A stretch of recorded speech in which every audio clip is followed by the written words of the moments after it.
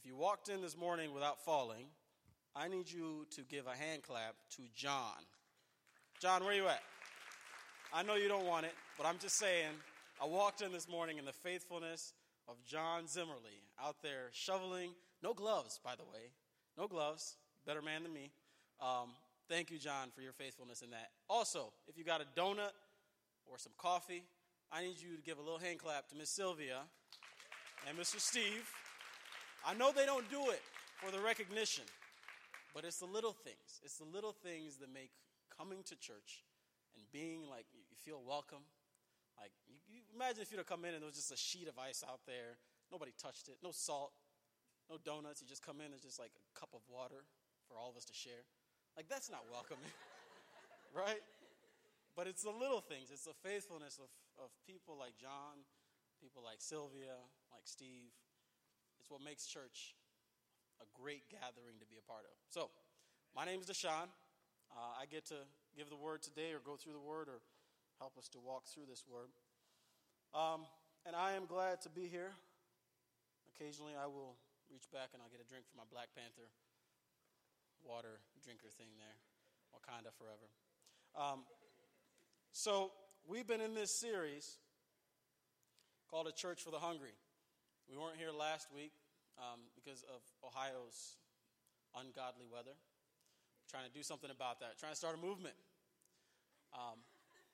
But we've been in this series, A Church for the Hungry. And what does that mean? And I want to recap a little bit from where Corey has spoken on. We've been in John 6. If you have a Bible with you, start turning there because I'm just going to keep talking and then we'll jump into the word a little bit. What does that mean to be a church for the hungry, and how do we define hunger?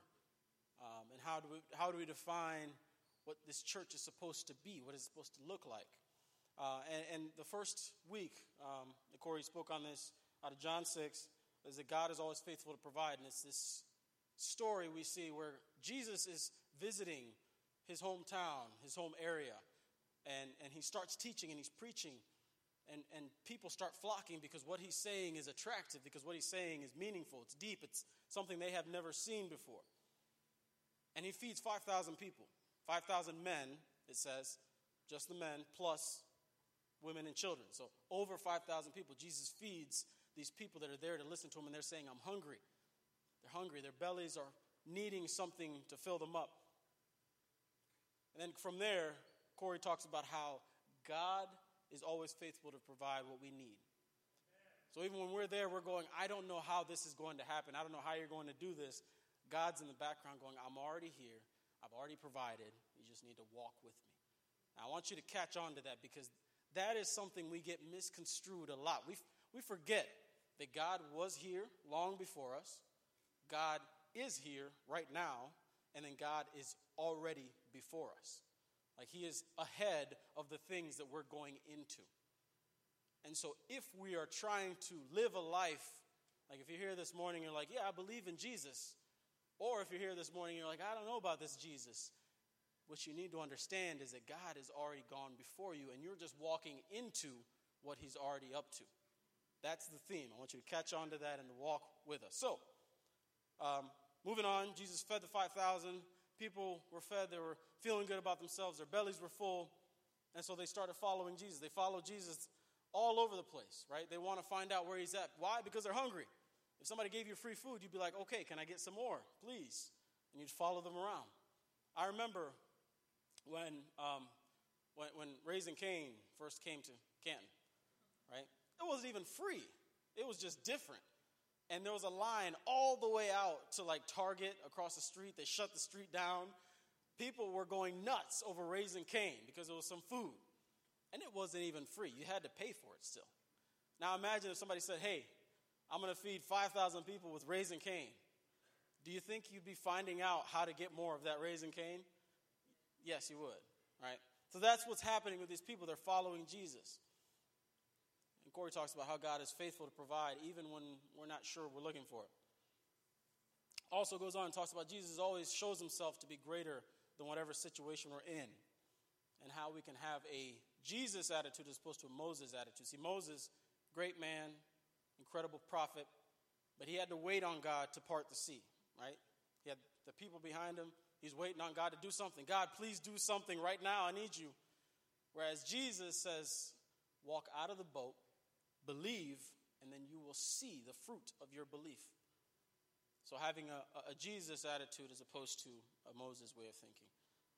So, starting off this morning, right, we've gone through the recap. I want you to think about one question. Why are you following Jesus? Or why are you seeking Jesus if you're not sure about Jesus? If you're here because you're curious, somebody dragged you along, was like, you should come and check it out. Cool church, great music. Why are you following Jesus or why are you seeking Jesus? Because the crowds, they followed Jesus. They did all kinds of crazy stuff that we're going to get into. But there was a whole different intention as to why they were following him. So the question I want on your mind right now is, why am I following Jesus? Or why am I seeking Jesus? So we're going to go to John 6:22. If you got your Bibles with you, I encourage you to turn there. If you got your phones, tablets, etc., go ahead, turn there. Stay off of social media because we're going to talk about that too a little bit today. Today's going to be a little bit of a challenge, guys. I'm just telling you. Just be prepared. I'm challenging a whole lot, right? And that's not my comfort zone. I'm a shepherd by nature. I want to make everybody feel okay. I want to make sure, are you okay? Are you comfortable? Is the heat all right in here? Does anybody need a drink? Like, that's like my nature is to serve in that way. But today I'm challenging a little bit because I feel like this scripture is all about challenging us to step forward a little more. So John 6:22. The next day, the crowd that had stayed on the far shore saw that the disciples had taken the only boat, and they realized Jesus had not gone with them. Several boats from Tiberias landed near the place where the Lord had blessed the bread and the people had eaten. We keep moving. So when the crowd saw that neither Jesus nor his disciples were there, they got into the boats and went across to Capernaum to look for him. They found him on the other side of the lake and asked, Rabbi, when did you get here? And Jesus replied, I tell you the truth, you want to be with me because I fed you, not because you understood the miraculous signs. But don't be so concerned about perishable things like food. Spend your energy seeking the eternal life that the Son of Man can give you. For God the Father has given me the seal of his approval. They replied, we want to perform God's works too. We want to do what you do too. What should we do? Jesus told them, this is the only work God wants from you. And catch this, believe in the one he has sent. Believe in the one he has sent. Jesus had just performed 3 amazing miracles. He had fed 5,000 people from 5 barley loaves and 2 fish. Okay, that's cool. He'd walked across water. Nobody had ever done that. Moses had parted the water. Jesus had walked on the water. He's above and greater than the water. I don't got to go through this water. I don't want to get my feet muddy. I'll walk right on top. He had not only done that, but if you don't catch in the scriptures, it said Jesus stepped into the boat and immediately they were on shore. Now, I don't know. There's a lot of translations that could go into that. But to me, I think of like teleportation. You guys ever seen Star Trek? Right? It's like, beam me up, Scotty. You guys know what I'm talking about. Some of you guys. Right? He's like, beam me up, Scotty. And he's like, next up. He's like, oh, cool. Like, Jesus did that, but it wasn't sci-fi. It happened. So in a short span of time, in one day, Jesus performs 3 amazing miracles. And he does those miracles what? Just for the sake of the miracles? No. He does them to show the people that are following him that he is greater than whatever they're in. That he's sent by God. He wants to say, look, I want you to believe me, so I'm going to do these miracles because that's where your mind is right now. You want to see things done. So I'm going to go ahead and do them. And the people follow him. They want more. They want the treats. They want to be fed. We had this dog. He's not with us anymore. He's not dead. He's just with a different family. Sorry, that was kind of a weird way of putting that. His name was Harley. Harley's a great dog. Love that dog. He cuddled with me. He was like 15 pounds of sheer terror. Would not scare anybody. He was a terrible guard dog. He'd like open the door for you if he could. But Harley was Harley was a obedient dog to the extent that you were giving him treats. Harley would come to you, and we trained him. We had him for like a couple years, and Harley would be like, "Hey, Harley, high five." And he'd jump like crazy. I mean, he could jump like off the ground like this high. Harley, do a backflip, and he'd try to do a backflip, and he'd fall on his back. And like Harley was all about the treats. He wanted the treats. It didn't even matter if you actually had treats. If you just opened the door to the pantry, you could hear the little, like he's coming around like, what you got for me? Harley's sole purpose was to get treats. Now, if I did not have a treat, I could do those tricks for a little while. I could make him jump and high five, but sooner or later he'd be like, "Where's my treat?" And he wouldn't do it. He would just sit there like, "No." And I swear, sometimes he would turn around and walk away just like a slow pitter-patter way, and you could hear him cursing in dog. But Harley was all about the treats. These people, the crowd following Jesus, was all about the miracles. They wanted the bread. They wanted to see amazing things. "Oh, show me something more amazing. Wow. Do something else. Show us, give us a show, Jesus." Why are you following Jesus? Are you following him to get fed? Are you following him to get blessings? Are you following him for your miracle? I want to get my miracle. I'm waiting on my miracle. I'm waiting on my transformation. Change this situation in my life, Jesus. I'm following you because you promised you would.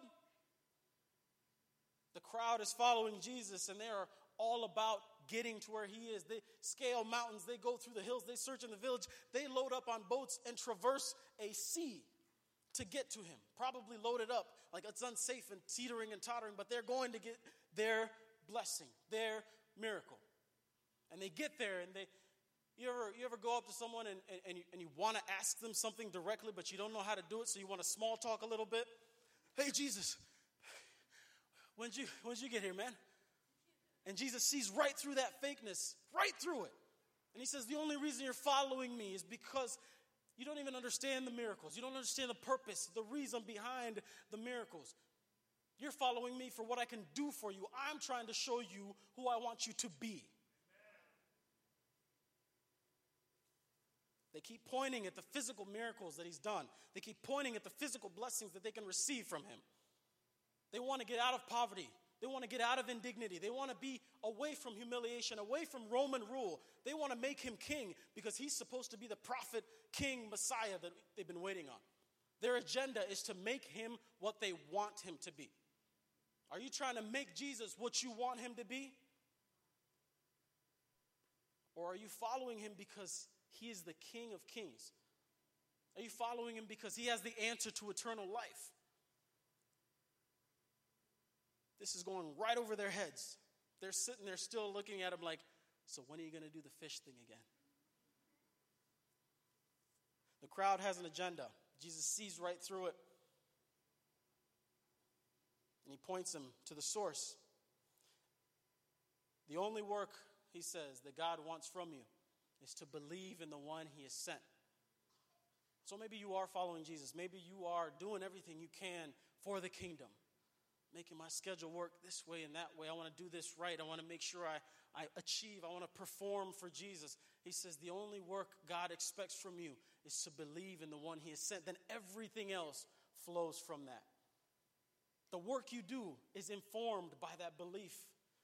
It's informed by that I am filled up by Jesus. And so I'm compelled to do like Jesus did. Before you do anything for Jesus, you first have to rely on Jesus. You have to be filled up with the Spirit. So, Jesus points him to the source. We're going to read in John 6:32 to 35, the next section. We're going to keep rolling. In John 6:32. So the crowd, he tells them all that God wants from you is to believe in the one he has sent. He's like, the crowd's like, "That's cool.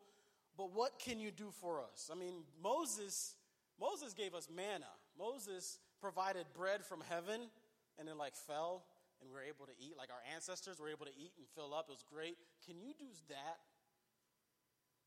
And Jesus says to them, I tell you the truth, Moses didn't give you bread from heaven. My Father did. And now he offers you the true bread from heaven. The true bread of God is the one who comes down from heaven and gives life to the world. Sir, they said, give us that bread every day. Jesus replied, I am the bread of life.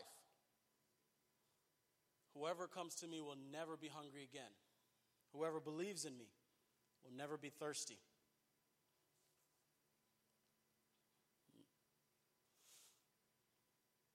The Galileans are so busy trying to force their agenda. The crowd is so busy trying to force their agenda that they completely miss out on the fact that they have God incarnate standing in their midst.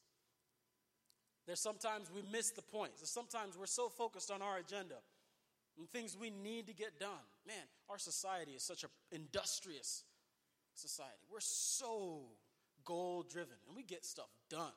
America, get it done. If you're American, you don't sit around and wait for anybody. You go do it yourself. That's why we have so many DIY shows.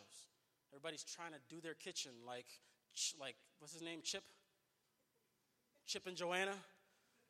Everybody wants to be Chip and Joanna, but we're not that good except for maybe Dave Shepner. As the only one who can do your kitchen like Chip and Joanna Gaines. We're all wanting to do things ourselves. We're so industrious, so focused on our agenda. We want to fit Jesus into that agenda. And we miss out on the fact that God is working right now. They're so focused on pushing their agenda, be our king, meet our needs, fill our stomachs, that they're completely missing out on the fact that God incarnate is right in front of them. Moses did this. Why can't you do this? He's like, you're missing the point. The miracles are not the point.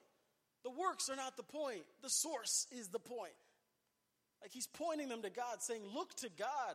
He sent me. I am his representation. Believe in me so that you can experience this new life and be transformed from inside out. Don't look to miracles to change you. Look to me to change you, and then you can actually be involved in the miracles. You can be a part of the miracles.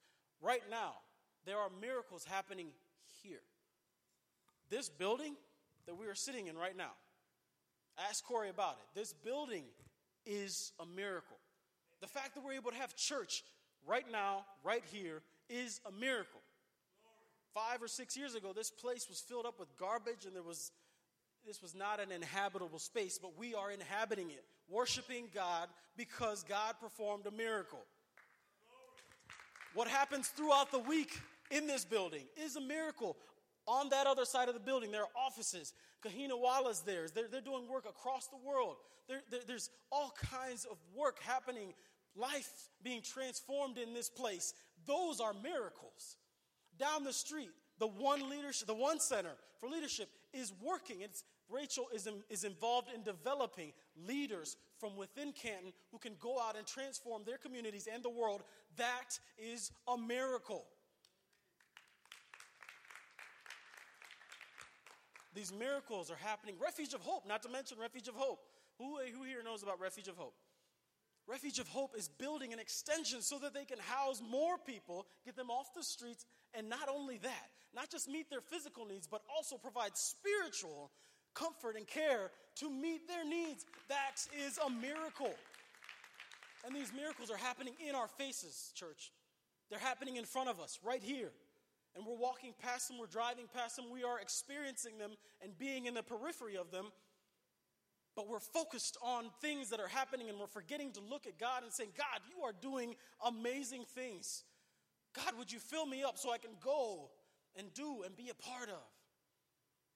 Where are you seeing a miracle right in front of your face? And you're so focused on your agenda.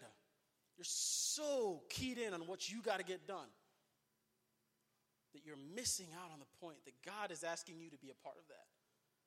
God is calling you to step forward. Corey talked about this last time he preached 2 weeks ago.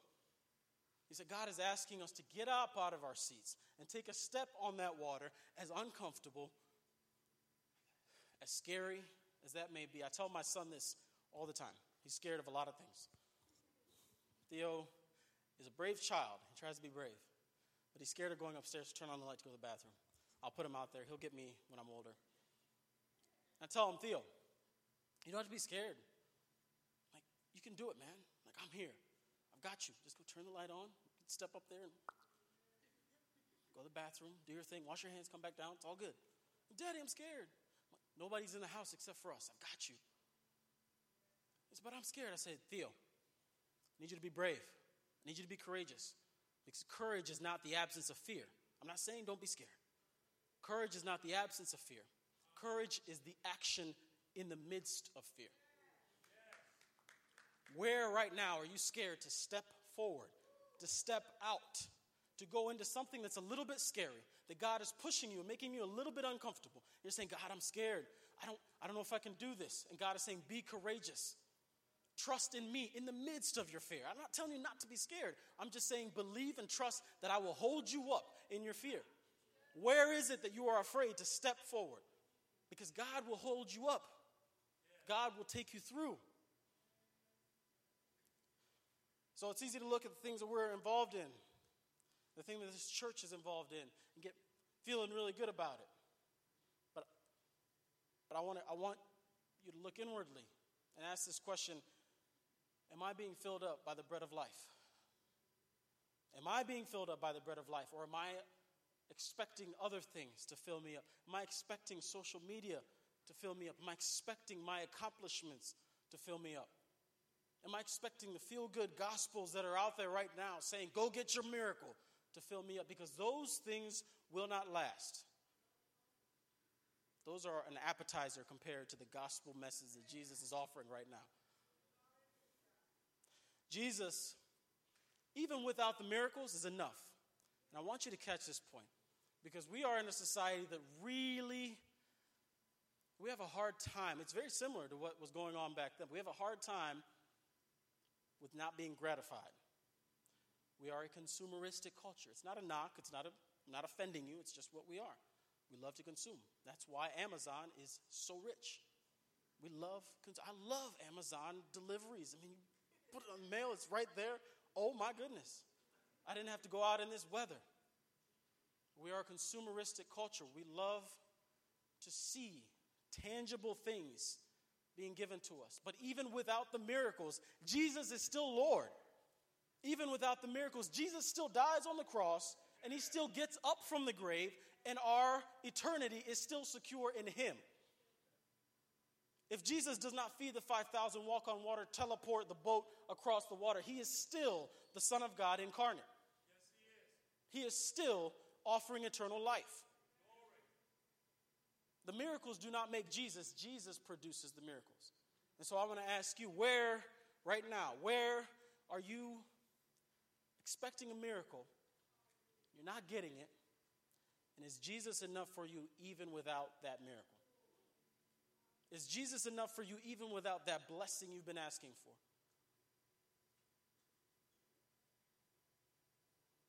Jesus makes the miracles, but even if he doesn't for you, he still gives you eternal life. Last point. Everyone needs living bread. And what we're going to read, and this one is John 6:40, but I have a little story. So when I was in high school, I was a sophomore. We did this thing called 30-hour famine. Every good youth group thought about doing it or did it. 30-hour famine was this experiential simulation. Like your church would buy this kit, you watch these videos, you do like a lock-in, and you have posters, and you learn about poverty in different situations and how people live without food for long periods of time. And so they came up with a 30-hour time frame. And so in that 30 hours, you're reflecting on what God, how people are living, and we're trying to be involved, trying to be with people. And I was a sophomore in high school. My mind wasn't there. My mind was on girls and basketball and getting through this 30-hour famine so I could eat some food. Sorry, Jesus. It's just where I was. So we get through this 30-hour famine, me and my buddy. My buddy's the pastor's kid. And at the end of the 30-hour famine, they have bread and they have soup. You're supposed to experience that as well. That's typically what someone in a poverty situation and gets relief, gets some bread and soup. It's also good for your belly because it's not too much. It doesn't expand your belly and make you sick. But we're like, no, forget that. We want steak and shake. So we're like, hey, pastor, can you take us to Steak and Shake? We go to Steak and Shake. And when you've been hungry for 30 hours and you usually aren't used to being hungry, I mean, you know how people say, oh, I'm starving, like, but you're really not. You're just really hungry. There's a difference. It's a subtle difference. It's actually a big difference, but we use that word a lot. Oh, I'm starving. No, you're not. You're just hungry, right? That's how I felt, though. Oh, pastor, I'm starving. He's like, oh, really? Okay. So we go to the Steak and Shake. We get the skinny fries. We get the greasy cheddar burger. Stuff our faces, gorge our faces. Oh, it's so good. Get the milkshake.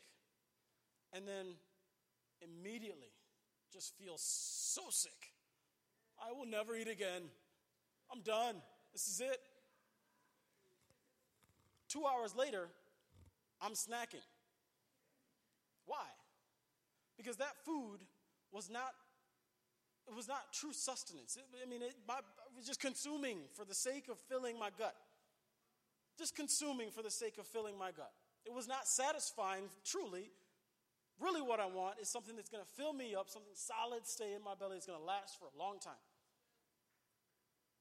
A lot of us go through our lives spiritually hungry, spiritually wanting to be filled, spiritually wanting satisfaction, but we gorge on garbage.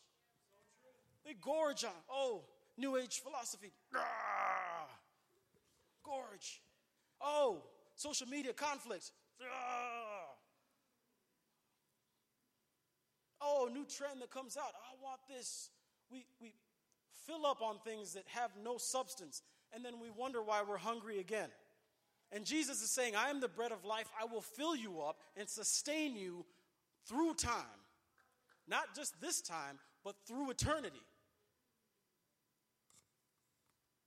John 6:40 says, for it is my Father's will that all who see his Son and believe in him should have eternal life.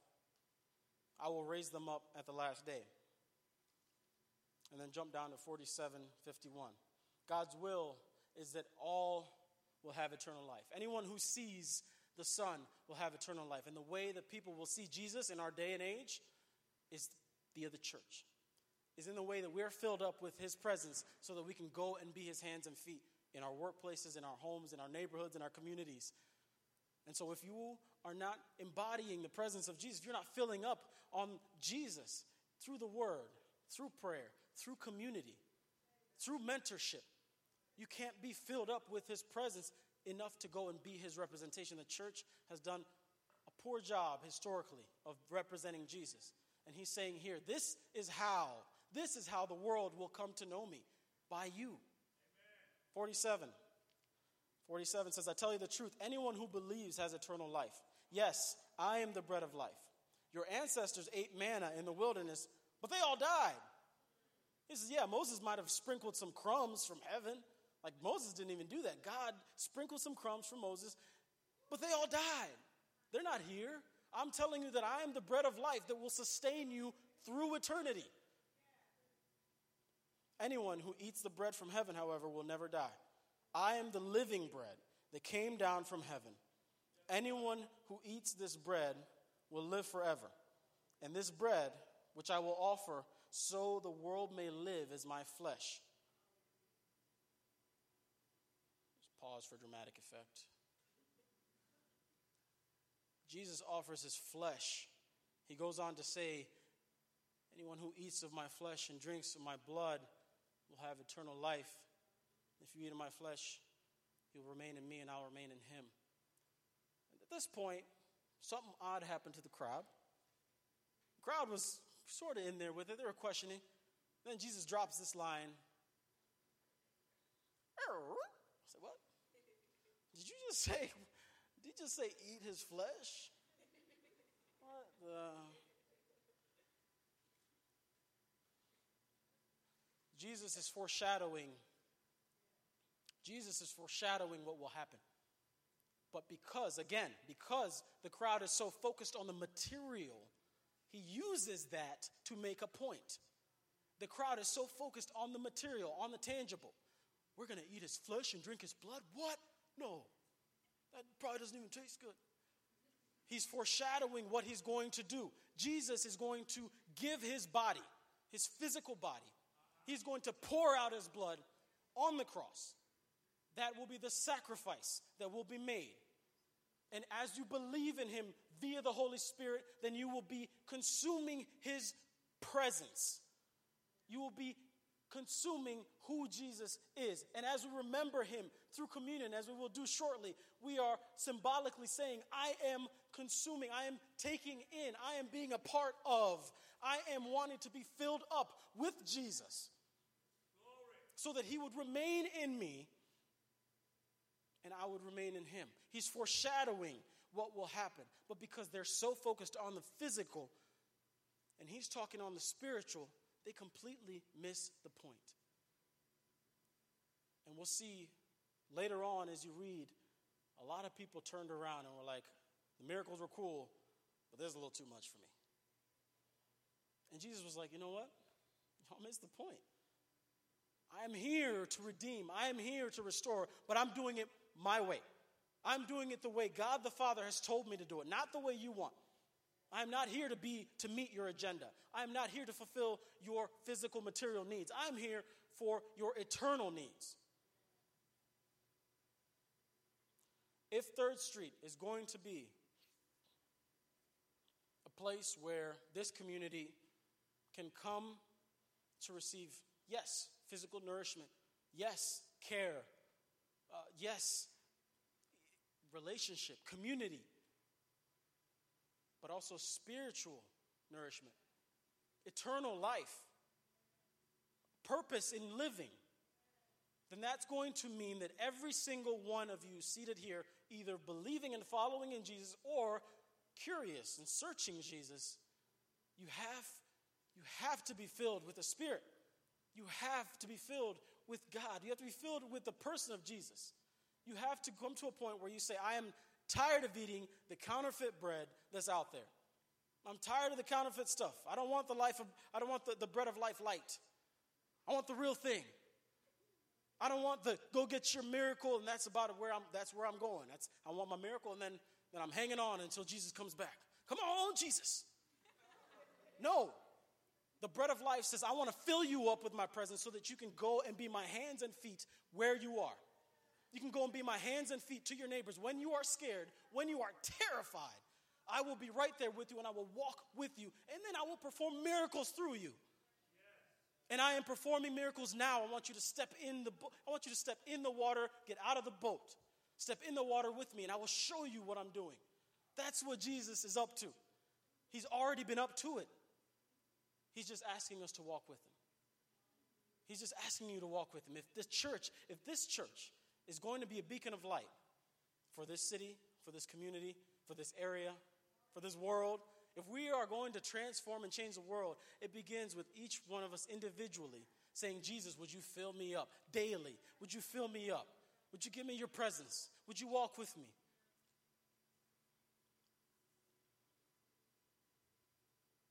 So as I finish up,